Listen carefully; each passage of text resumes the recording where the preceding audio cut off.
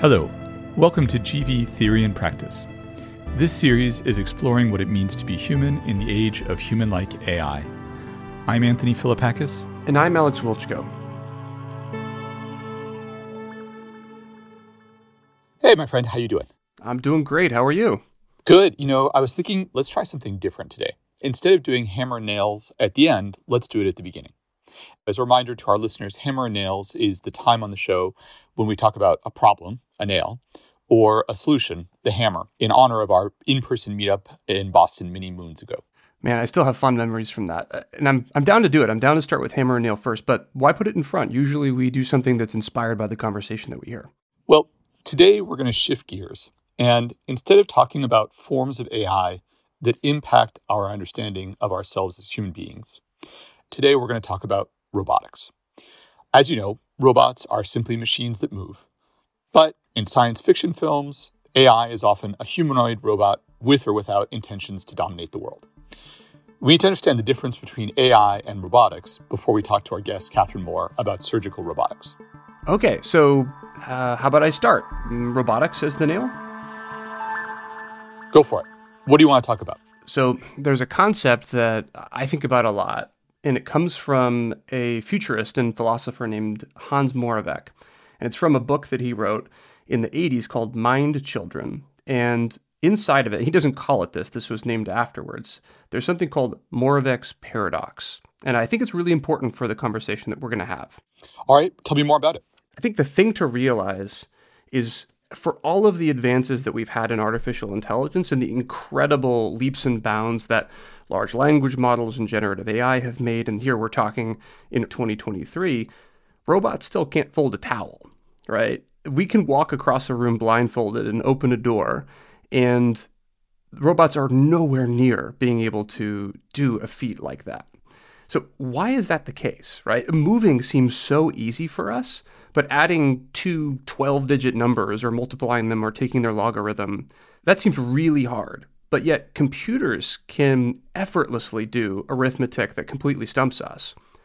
And humans can do motor actions and manipulation of the physical world that is completely out of the realm of the possible for robots today. So why is that? I just want to read a couple quotes from the book. I've got the book here. Because I had read about Moravec's paradox, but I'd never read it in the original, and I really like books, and so I have, if any opportunity there is to get a book, I jump on it. So I want to read the first sentence from the book, and then I'm going to read the section that contains the paradox. So he opens the book saying, "I believe that robots with human intelligence will be common within 50 years. By comparison, the best of today's machines have minds more like those of insects than humans. Yet, this performance itself represents a giant leap forward in just a few decades." And I want to remind you, he's writing in 1988. All right, so 50 years. Yeah, we're all right. Not so bad. Not so bad. We're kind of in the realm right now of what's happening. So I don't know if we're on or off schedule, but I think we're in the future that he's imagining right now. Here's the quote that has been named the paradox. It seemed to me in the early 1970s that some of the creators of successful reasoning programs suspected that the poor performance in the robotics work somehow reflected the intellectual abilities of those attracted to that side of the research. A little bit of politics there. Such intellectual snobbery is not unheard of, for instance, between theorists and experimentalists in physics. But as the number of demonstrations is mounted, it's become clear that it's comparatively easy to make computers exhibit adult-level performance in solving problems on intelligence tests or playing checkers, and difficult or impossible to give them the skills of a 1-year-old when it comes to perception and mobility. We're nowhere near a 1-year-old's ability to have free-ranging coordination and goal-directed movement. Now, you've probably seen incredible videos from Boston Dynamics where robots are dancing, they're doing flips, they're doing all kinds of things. That's amazing progress.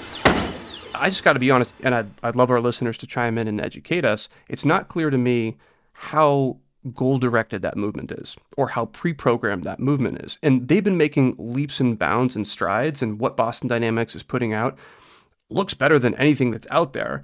We're always seeing them in the demo context. So when we judge the ability for these robots to have the coordination of a 1-year-old or 5-year-old or 10-year-old, we do need to see them in the wild.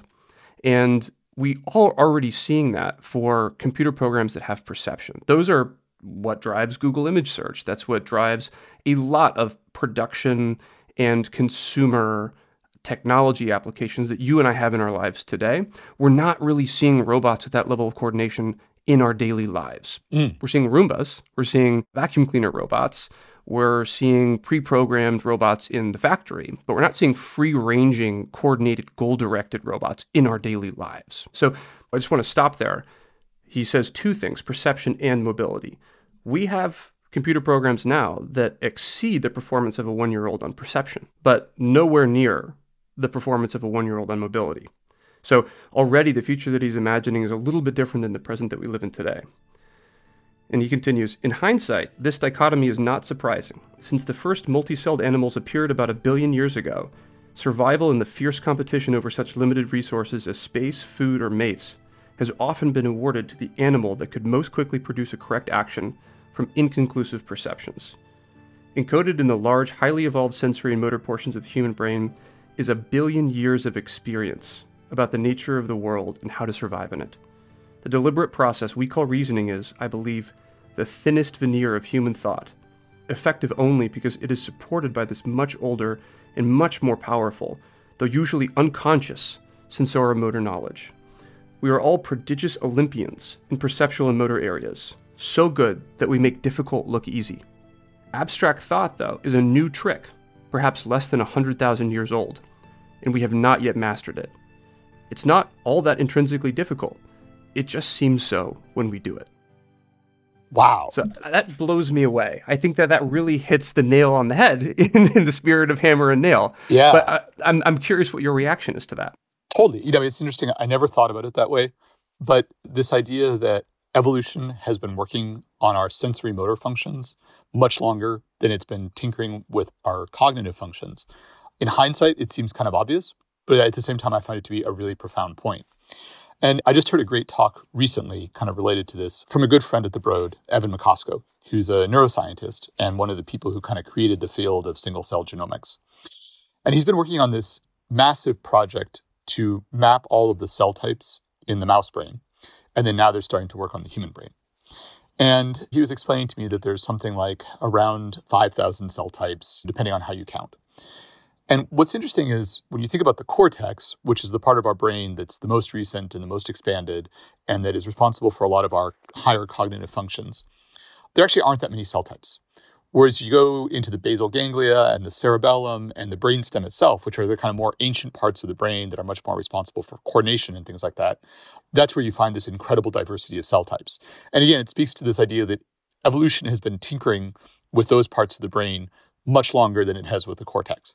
That makes complete sense. And actually, there's an unexpected link, I think, that we have here. So I spent my early 20s listening to those cell types in rat brains. Oh, wow. So I worked in a neuroscience lab at the University of Michigan for a guy named Professor Josh Burke, a really brilliant neuroscientist. And for one reason or the other, trusted me enough to do neural implants in rats. And we were studying action selection and action initiation in the basal ganglia. When you put a wire down into the rat's brain, and you turn that electricity into sound, you can sit there in the room with the rat as it's behaving and deciding and learning, and you can hear these neurons. You can hear the sound that they make as the electrical signal is converted into sound, and they sound different. And there's this, it's like being in a rainforest. Wow. You're hearing all these different neurons talk to each other, and it's really just this tiny, tiny slice of the brain that you have access to hearing, but you can hear thoughts being constructed from these really elemental pieces of thought, these neurons that are popping off to each other, firing at different rates. They've got different waveform shapes, they have different kind of timbre almost. It was a really profound experience sitting in the dark for hours and hours listening to a brain. So it's been a formative part of my development, I guess, as a person, not just professionally. Yeah, but no, I totally understand. So it's interesting to kind of think through this paradox a bit, which is we now seem to be on the cusp of computers that have human-like language capabilities. I guess in some sense, which would we rather have? Robots that are much more able to have human-like qualities of coordination and fine motor skills, or computers that are able to reason and do math problems and write computer programs? In some sense, maybe it's kind of a happy accident that it worked out this way, that the things that are hard for us are maybe the easiest for the computers, and so that's where we can have the greatest progress. I think there's something really deep there, which is natural selection has given us this ability of coordination, but it's not really clear that natural selection is driving our ability to do arithmetic or to form chains of logical or causal reasoning. But technology is picking up where natural selection is left off. And I think there's something really profound there. Let's ponder on that and see how this season goes and what we learn from our guest as well. Well, one point about natural selection working on maybe cognitive abilities. Let me just say, I vote for the universe in which evolutionary pressure votes for math nerds. and where math nerds have greater evolutionary fitness. Keep wishing. My high school experience would have been a lot better, let me tell you that. You and me both. Yeah, yep. We've been learning in this series about so many different developments in AI that could be incorporated into a surgical robot. So today, let's talk to someone who played an integral role in developing the Da Vinci surgical robot system. Doctor and engineer Catherine Moore, president of the Intuitive Foundation. Dr. Moore, welcome. Thank you. Very happy to be here. So tell us a little bit more about how you came to become an engineer. As I understand, you went to MIT as an undergrad and then Stanford for med school?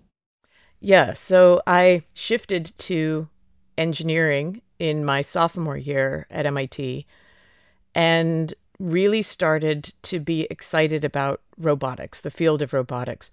It was really wide open at that time. There was a lot of industrial robots that were not very backdrivable. But Ken Salisbury's lab at the AI lab, he was doing a lot of work in highly backdrivable robots, which meant that you could have a human being near the robot without being in danger for their life. Because most robots at that time were in cages, big industrial robots, because being near them was very dangerous for a human. But this whole set of backdrivable robots was very interesting, and a lot of side-by-side tasks could be done with this new kind of backdrivable robot. So why'd you go to med school? I discovered that as I got further and further in my career, I was managing people who were doing what I'd originally gotten into engineering for. I missed the deep creativity. And I realized I'd fallen in love with the operating room after observing some surgeries.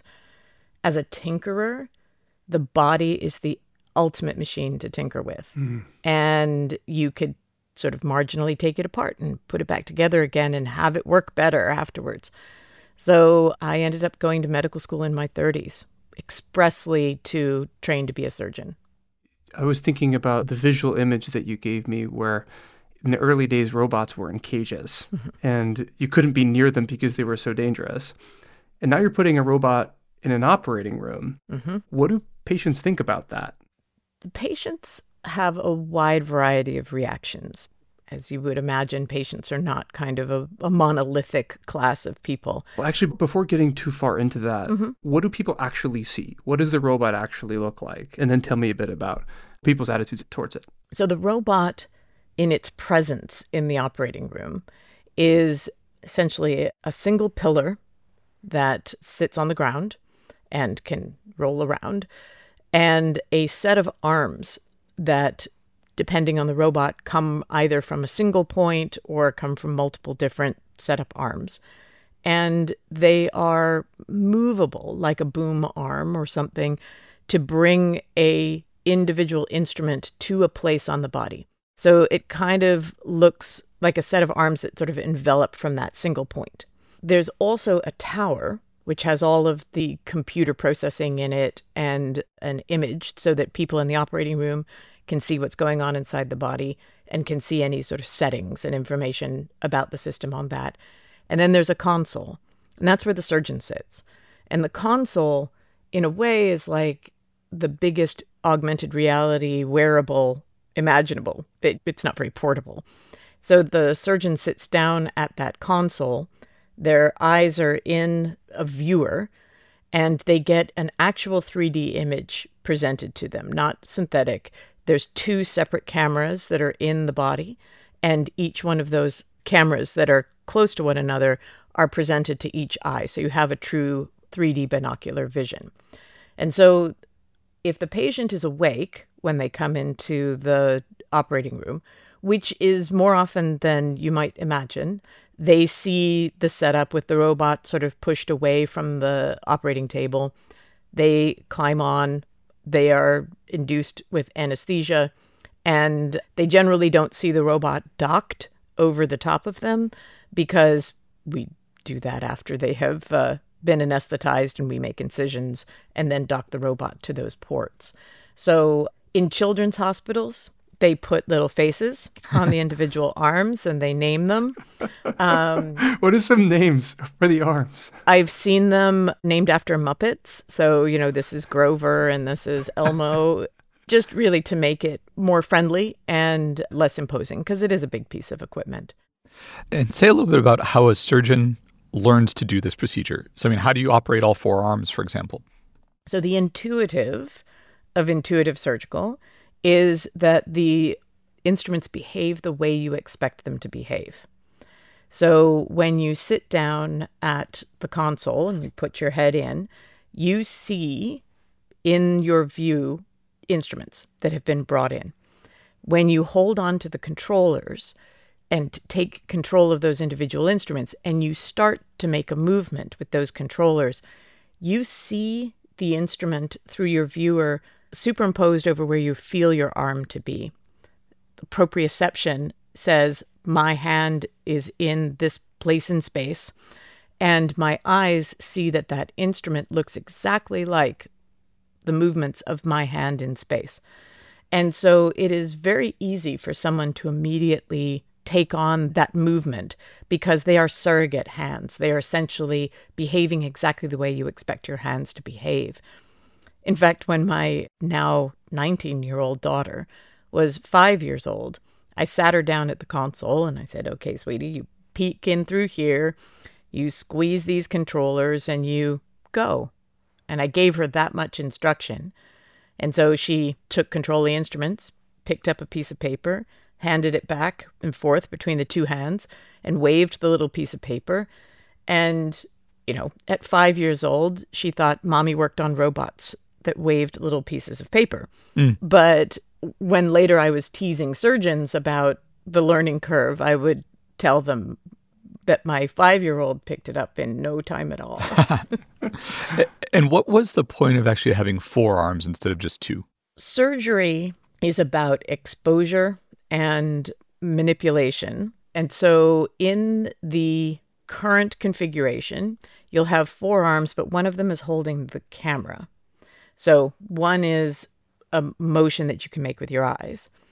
2 are what you might think of as your primary manipulating instruments. And the third is often used for retraction.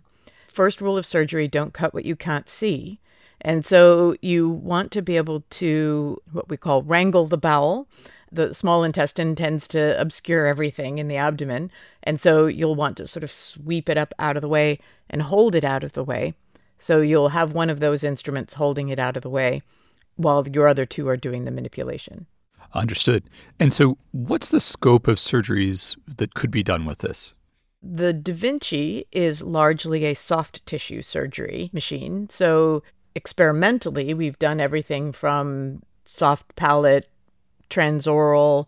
In general practice, people do transoral and inside the throat surgery, neck dissections, thoracic surgery, which includes getting into the mediastinum, which is that area between your 2 lungs, surgery on the lungs, pretty much anything in the abdomen and pelvis. If it's in there and can be repaired, you can generally approach it and repair it or excise it in the case of endometriosis or tumors. We have done a little bit of work on, again, this is experimental, on vascular approaches in the leg, but there isn't anything currently in FDA clearance in that space. But if it's soft tissue and you can approach it and you can be able to create a space in which you can work on it, you can work on it. And so what makes it better than just doing things the old-fashioned way? Smaller incisions are a major component of that. The incision serves no therapeutic purpose. It's the way to get there. And so if you can absolutely minimize the incision, you always want to be able to absolutely minimize the incision. We pay a price in laparoscopic surgery for minimizing that incision, in that we're using very long instruments that have counterintuitive motion to them. I want to go up, my hand goes up, the tip of the instrument goes down. So everything's reversed through that fulcrum, and I lose my wrists.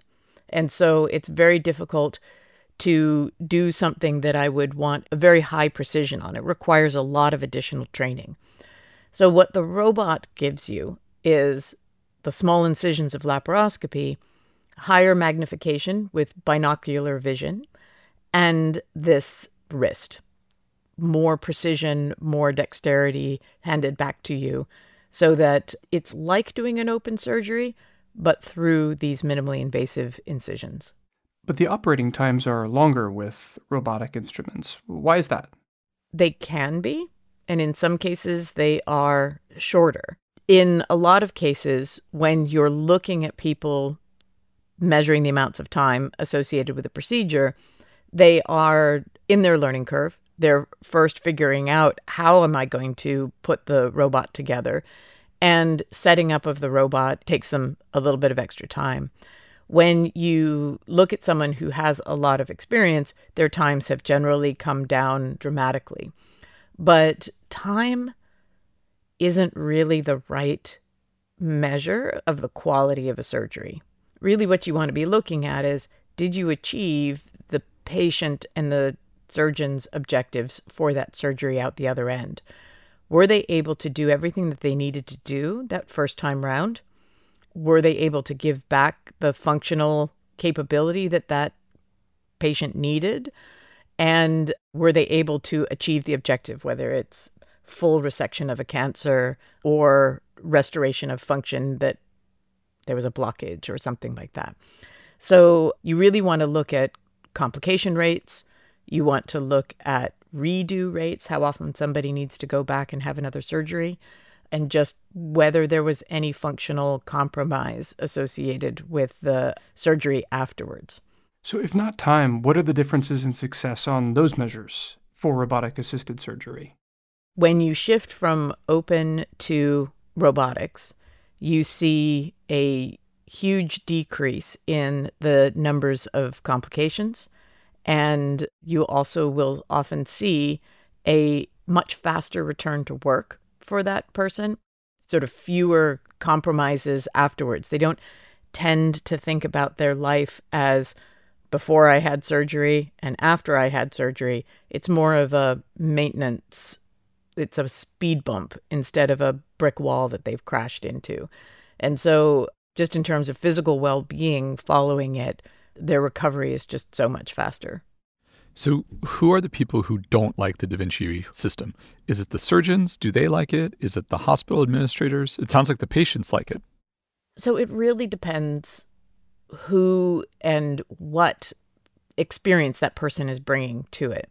We have surgeons that absolutely love it. And there are surgeons who've tried it and said, this is too much fuss and bother for me, and I can get equivalent outcomes if I do this in another way. And so, again, surgeons are not monolithic, but lots of surgeons who feel that this is an indispensable tool, they love it. Hospital administrators are a really interesting group, because if they look at just the costs associated with what's inside the operating room, and they only look at that, they say, oh, I hate robots. Robots are more expensive. But if they step back and they look at all of the downstream costs and the costs associated with extended lengths of stay, they look at the costs associated with complications and managing all of that, they start to love the robots that they have.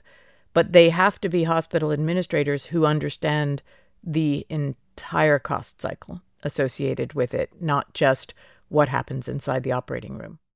So let's talk about those surgeons that love it, and let's think about making that experience even better. So in this series, we've talked to Thomas Reardon in episode 3. He started a company called Control Labs, and they build EMG or electromyography bracelets effectively. But what that allows you to do is to put a person's hands through reading the activity of their musculature directly into virtual reality. So by understanding the muscular flexion and tension state through the electrical readouts on these little, forearm bracelets, your hand is in virtual reality.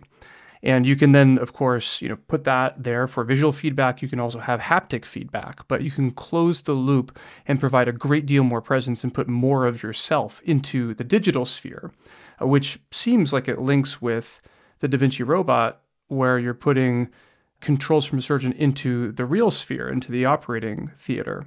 So do you think that more use of haptics, of sensory signals from our musculature in surgical robots would improve outcomes? I think it's important for us to define haptics here in this context, because the answer is very different depending on the definition we're using of haptics. We think about haptics as feedback to the person so that they can feel or explore the environment in a physical way.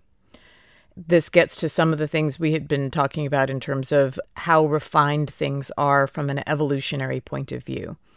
We have a very, very rich tapestry of inputs that come to us when we're trying to explore a world. So they range from, in the world of touch, we have sensors on our fingertips that sense shear, temperature, vibration, pressure.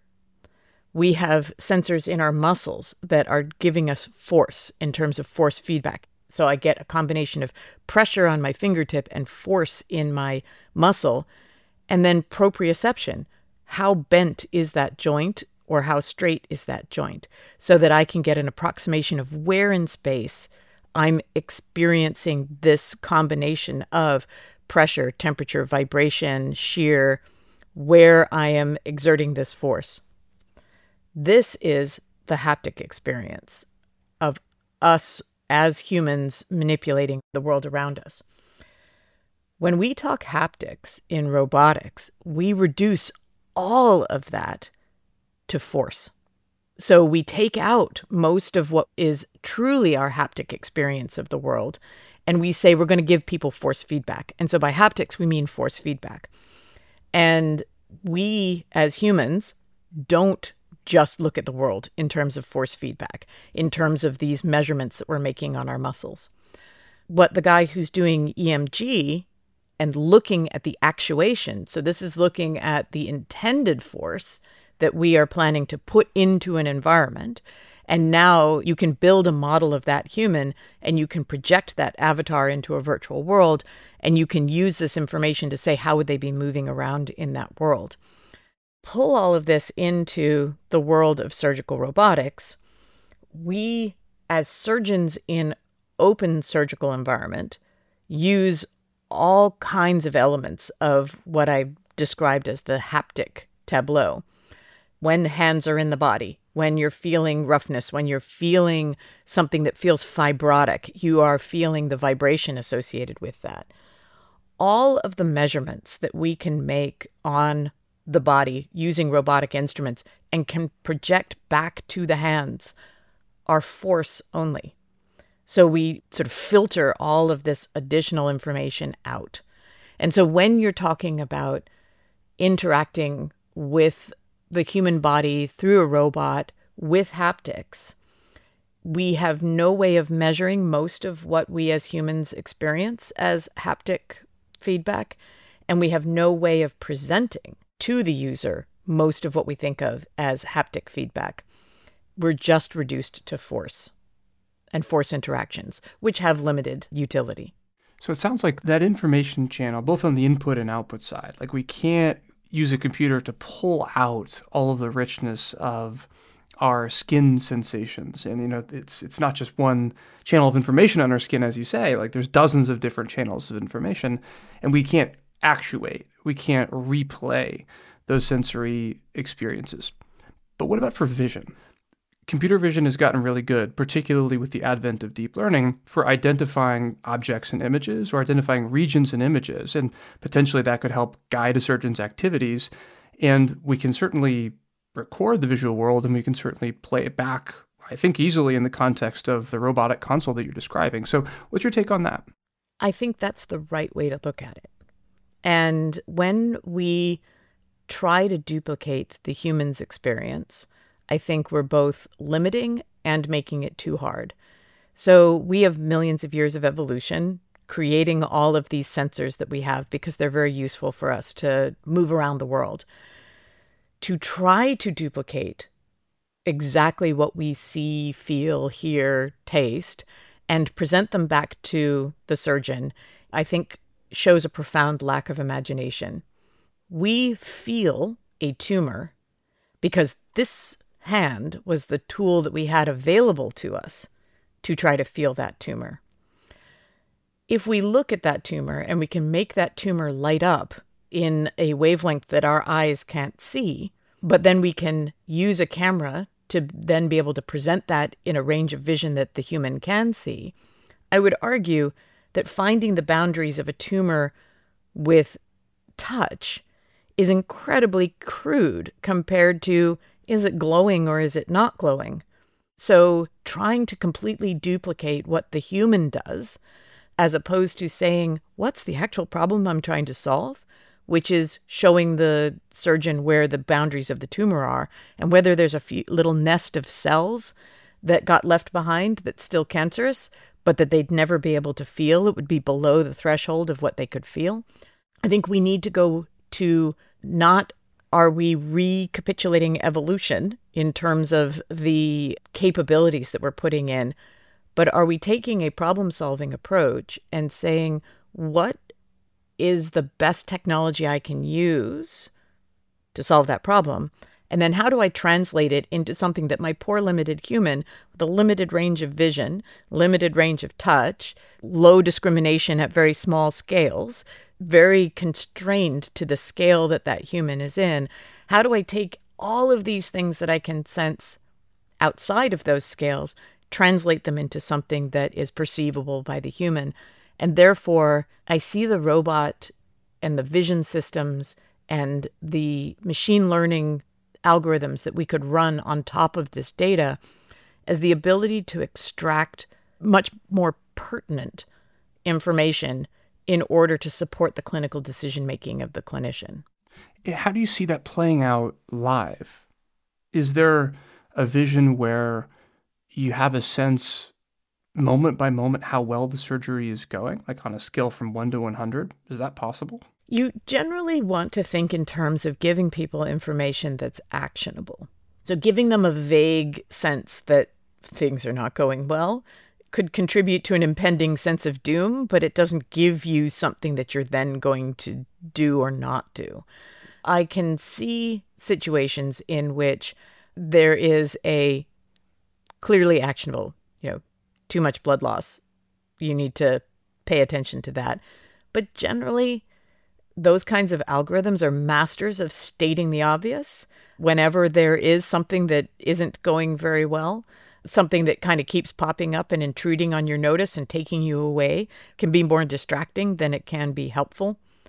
That said, one of the ways in which I have thought about managing hemorrhage, bleeding happens. Humans have blood pressure, blood is flowing through veins and arteries, and you are cutting into tissue. There will be blood during surgery.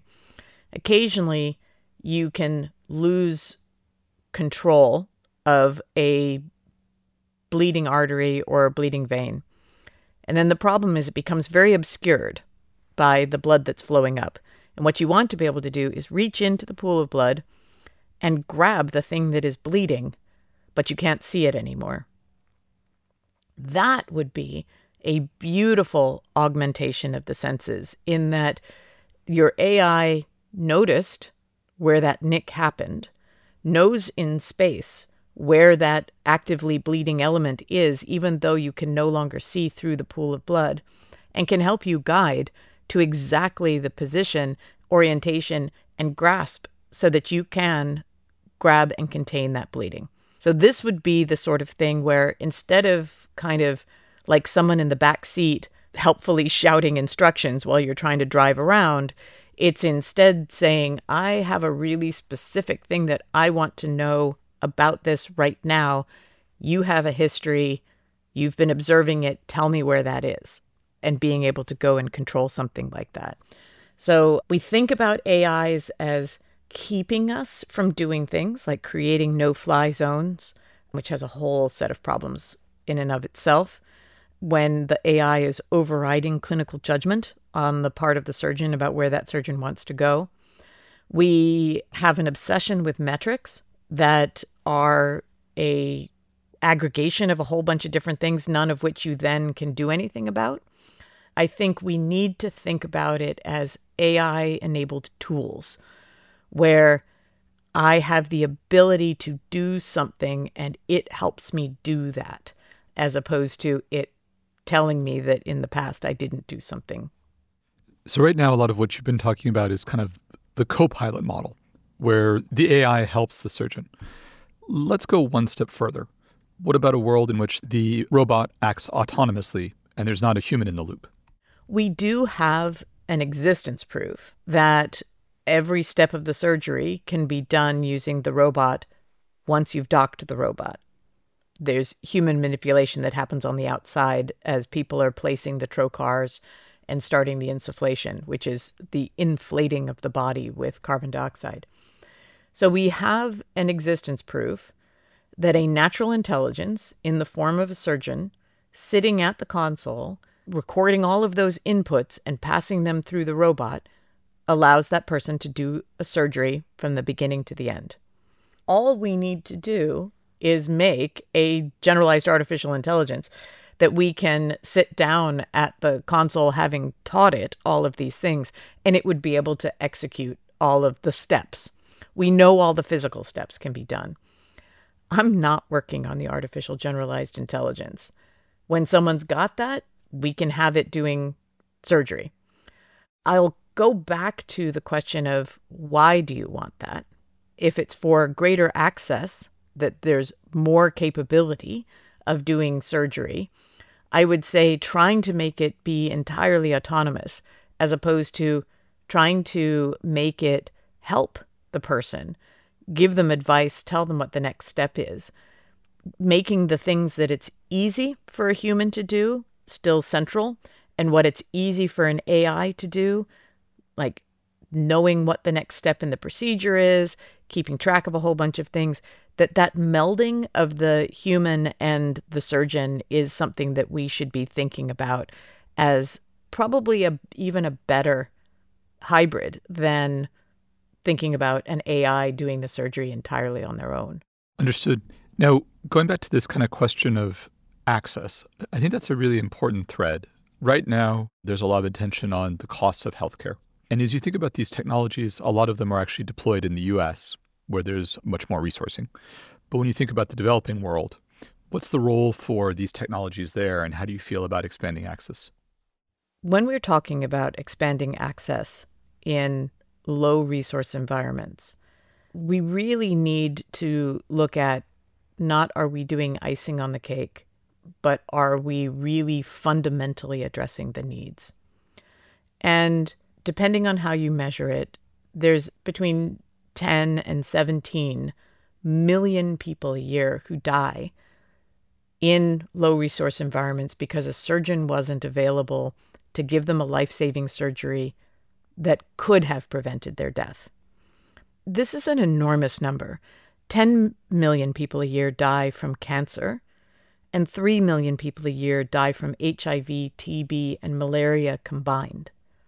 So when you're pointing out that lack of access to surgery or those missing surgical procedures we would be doing if we had more people and more resources out there dwarfs cancer and HIV, TB, and malaria, it doesn't say we should stop treating HIV, TB, and malaria. It's that we should stop ignoring the problem of not having enough trained surgeons and hospitals that they're working in.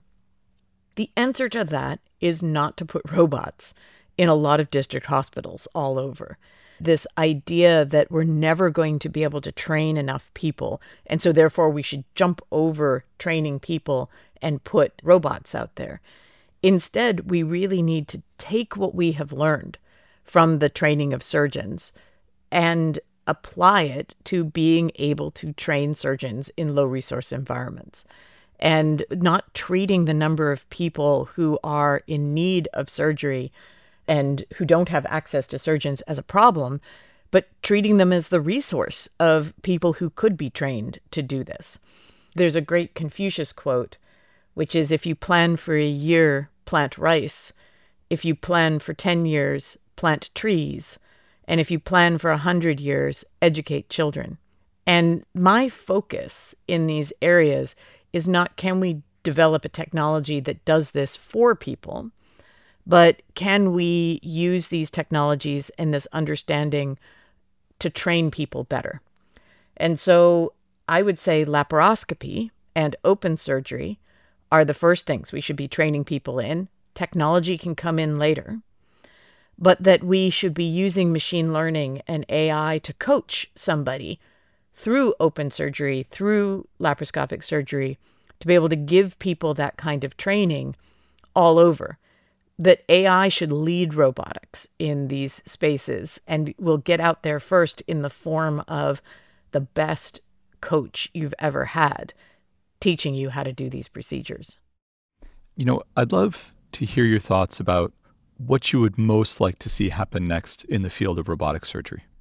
I think in the field of robotic surgery, this idea that we are augmenting the surgeon's senses and giving people changes in scale, giving people changes in their ability to interpret what they're seeing, what they're feeling, how they're manipulating things.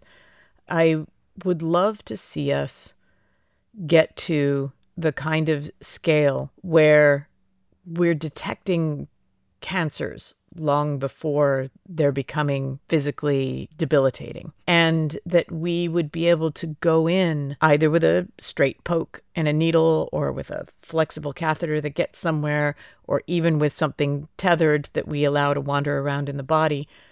And we take care of whatever that problematic set of cells is.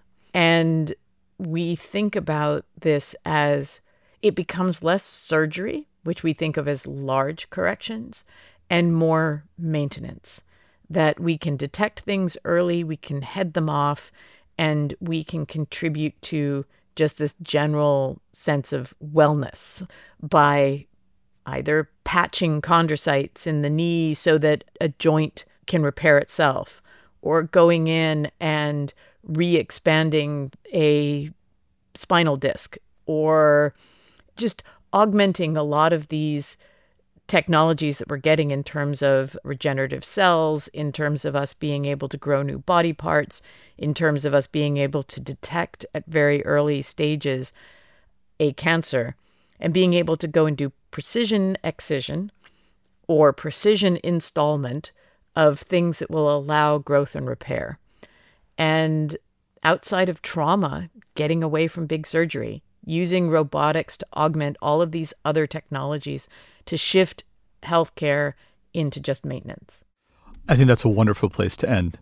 Thank you so much for sharing your insights and wisdom with us today, Dr. Moore. Happy to. Thank you very much for having me. Each episode, we are learning that simply replicating ourselves as humans in the AI and robotic worlds is not always the answer. Next week, we'll be going into another new world of AI, computers that smell, with none other than my good friend, Dr. Alex Wilchko, as the special guest. Alex, you can take us around your labs and show us Osmo? It's going to be awesome. Absolutely. Nobody calls me Dr. Alex Wilchko. It feels very special. Thank you for including the honorific. I'm really looking forward to showing you what we're up to, and I'm looking forward to having you smell some of the work that we're doing. I can't wait. It's going to rock. And finally, we'd love to know what you think of this series. You can write us at Theory and Practice, one word, theoryandpractice@gb.com, or tweet @gbteam. This is a GB podcast and a Blanchard House production. Our science producer was Hilary Geit, executive producer Duncan Barber, with music by Dalo. I'm Anthony Philippakis. I'm Alex Wilchko. And this is Theory and Practice.